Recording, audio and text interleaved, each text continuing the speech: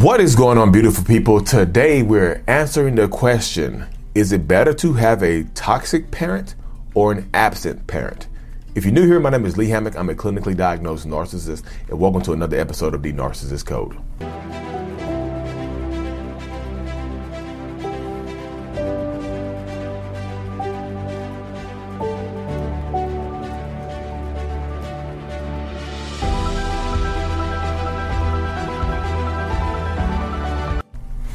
Boom. I feel like I just got raised from the dead, right?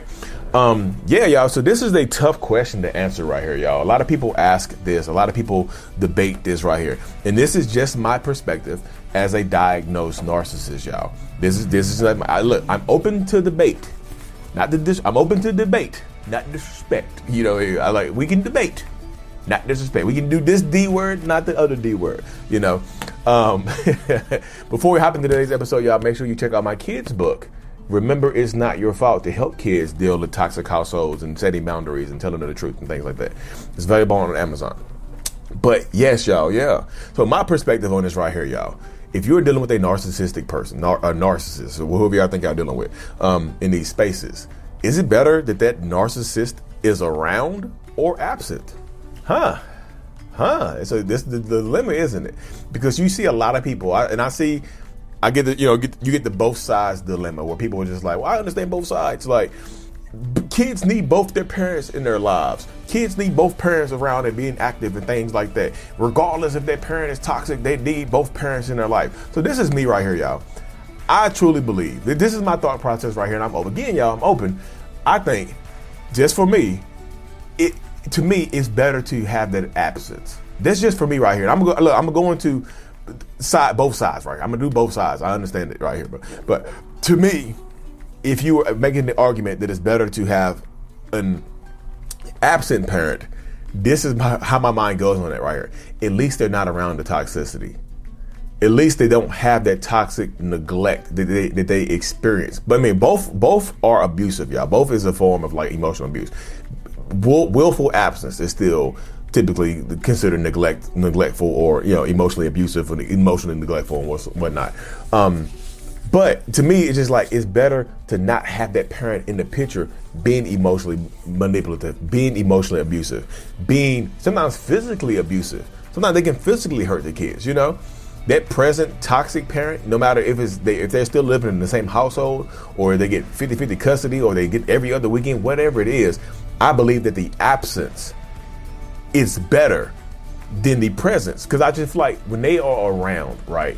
When a narcissistic parent, they're toxic and they're around, they can try to brainwash the kid, because they're not. A lot of them are not emotionally connected to the kids, So it really just depends on that connection that they have to the kids. Some of them are present but absent at the same time. Some of them are present and neglectful. But to me, I just feel like, if you are around this person, if you're around if that parent is consistently around and in the picture 100% of the time, it's just like the kid doesn't stand a chance sometimes. Even if the other parent is around 100% of the time, combating that, the other parent is getting the emotional and physical abuse sometimes as well. So if you're in a relationship or marriage or whatever, y'all are living together, trying to cohabitate and trying to parent a child together, you are getting emotionally, narcissistically abused, or sometimes physically abused, and so is your kid.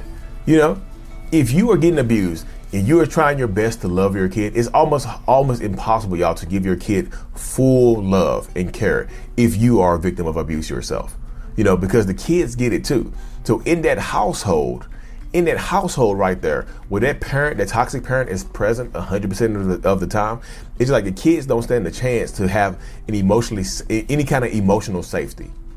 The kids in that household tend to retreat within themselves because they can't express themselves emotionally for fear of retribution, for fear of being emotionally attacked, for fear of being, emotionally beat up or whatever. Sometimes physically beat up. Because the physical abuse is not, it happens too, though. They physically abuse the kids too, So for me, I would personally just think that the absence is better. Just don't be around, Well, can your kid suffer from that toxic parent not being around? Yeah, absolutely, yes. Absolutely, 100% yes. I am one of the parents. I'm a like so. When you look at when I look at it, my dad is probably highly narcissistic, right? He's probably got a lot of narcissistic qualities, a lot of narcissistic traits. I don't know him good enough to just say, oh yeah, my dad's narcissist. I know he had childhood trauma. I know his dad unalived himself. And I think my dad found him. You know, I think that did transpire. I think that played out right there. Where like I said, my dad found his dad unalived at like 7 or 8 years old. And that contributed to my dad just not being emotionally stunted, not growing up emotionally. You know, there was a big contribution to that right there in that space. So, but the way my mind is working on the space right now, working within this dynamic, is just like, okay, my dad went through this. My dad suffered. My dad had this happen to him and whatnot, you know. But it just goes into that space, into that dynamic where even though he wasn't around, yeah, I felt that neglect and whatnot. But I feel like if he was around 100% of the time, his emotional neglect would have been felt even worse because his presence would have been there. But it's just like being ignored would have just seemed like it would have hurt more, you know. Being physically present and being emotionally ignored is a wild dynamic, you know. It just happens that way. So this is not to judge anybody because you can't control whether or not the toxic parent is involved unless you get restraining orders and things like that or full custody and stuff. Like, you can't control it. But in my mind, I would just feel like the absence is better, you know, because at least you, especially if you are an emotionally healthy parent or the other parent is an emotionally healthy parent, you can just pour love into that child, you know. You can pour love into that child. You don't have to talk negative about the other parent being absent, you know. The child can grow up and make their own decisions and formulate their own thoughts about their absence when the time comes.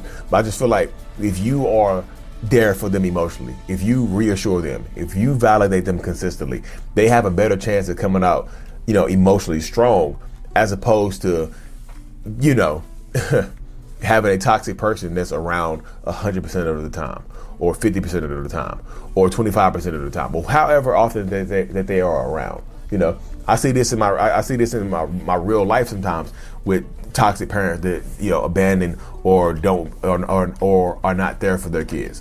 You know, both of the kids struggle. The kids do struggle, but I just feel like they understand it from a different perspective. Like, especially if they understand and they kind of grow up and they get smart enough to know that their parent, the other parent, you know, struggle mentally. They have their own mental health issues and whatnot. You know, it can help with some grace and some empathy towards their absent parent. But a toxic, abusive parent that's consistently around is more like the kids might grow up and distance themselves anyway. You know, the kids might grow up, understand that this person is neglectful and abusive, and distance themselves as adults. They just distance themselves as adults. Just like, I don't want to talk to you no more. I'm done with you. We don't need to be here. We don't need to speak. We don't need to interact. You know, you're my parent, and that's it. Sometimes that happens as well.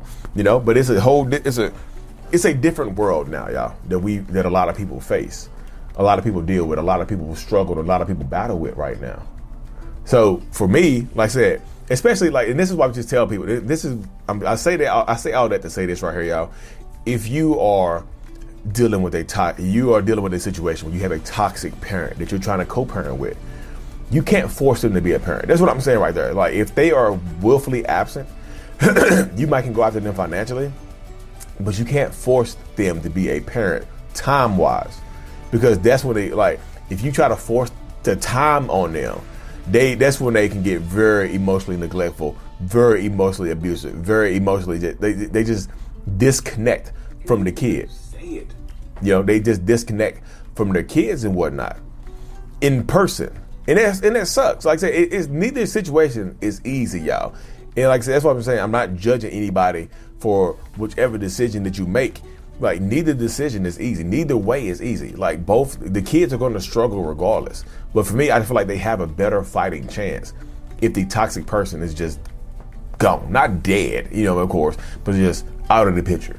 Just not here. Just not around, so to speak. Because even though you have to struggle with that absence, even though they struggle with their absence, their present neglect, the present emotional neglect that they experience every single day with their parent around, or the toxicity or the abuse that they watch the other parent go through that, if your kids are watching you get abused, it's like secondhand smoke right there.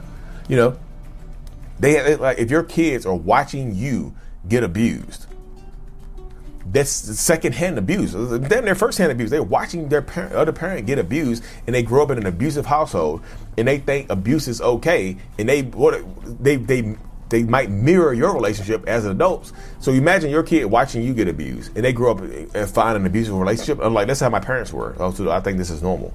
You know, this is normal because this is my parents' relationship played out all over again. You know, so that can happen as well, where that can be a space of it right there, y'all. You know, that can be a space. So this is what I'm just trying to help people out. I'm trying to help people understand and trying to help people connect and not disconnect. You know, that it's like either way the kids are going to struggle, but I feel like they have a greater fighting chance if that toxic parent is not around. Other people are going to disagree. It's just like, yeah, the other parent should be, if the other parent is around and emotionally neglectful, you can make up for it. You can compensate for that, like that deficit that they're going to experience. I understand that as well. I get that. Like, say, if the other parent chooses, the other toxic parent, right? If they choose to be around, I understand you feel like you can make up for the emotional neglect. You know, you can make up for the physical neglect and whatnot. I understand that. You know, that's why I say I understand both sides of the dynamic.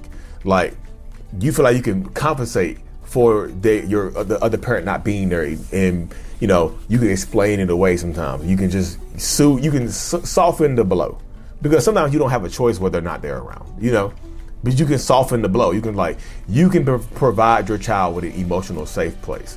Because if y'all are co-parenting in different households, then yeah, even if it's 50-50, they have 50% of the time they have an emotionally healthy household with you. Hopefully, if you're emotionally healthy, you know, you got to work on you too. They have an emotionally healthy household to go back to thrive in. Yeah, the other household might not be healthy at all, but at least they can come home to you and decompress. You know, at least they can come home to you and survive, have a chance to survive and living a healthy life, you know. But anyway, y'all, thank y'all for tuning in to another episode. I'm truly thankful that y'all are here with me. Y'all growing with me.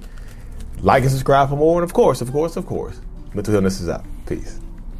Thank you so much for making it to the end of my video. You are a mental healness rock star, and I appreciate you for being here. If you haven't already, make sure to click on the screen to subscribe to the channel and watch another one of my videos in my playlist. There's also a link available up here for you to purchase my kids' book, Remember It's Not Your Fault, on Amazon. So check that out. Thank you. I will see you in the next video. Peace.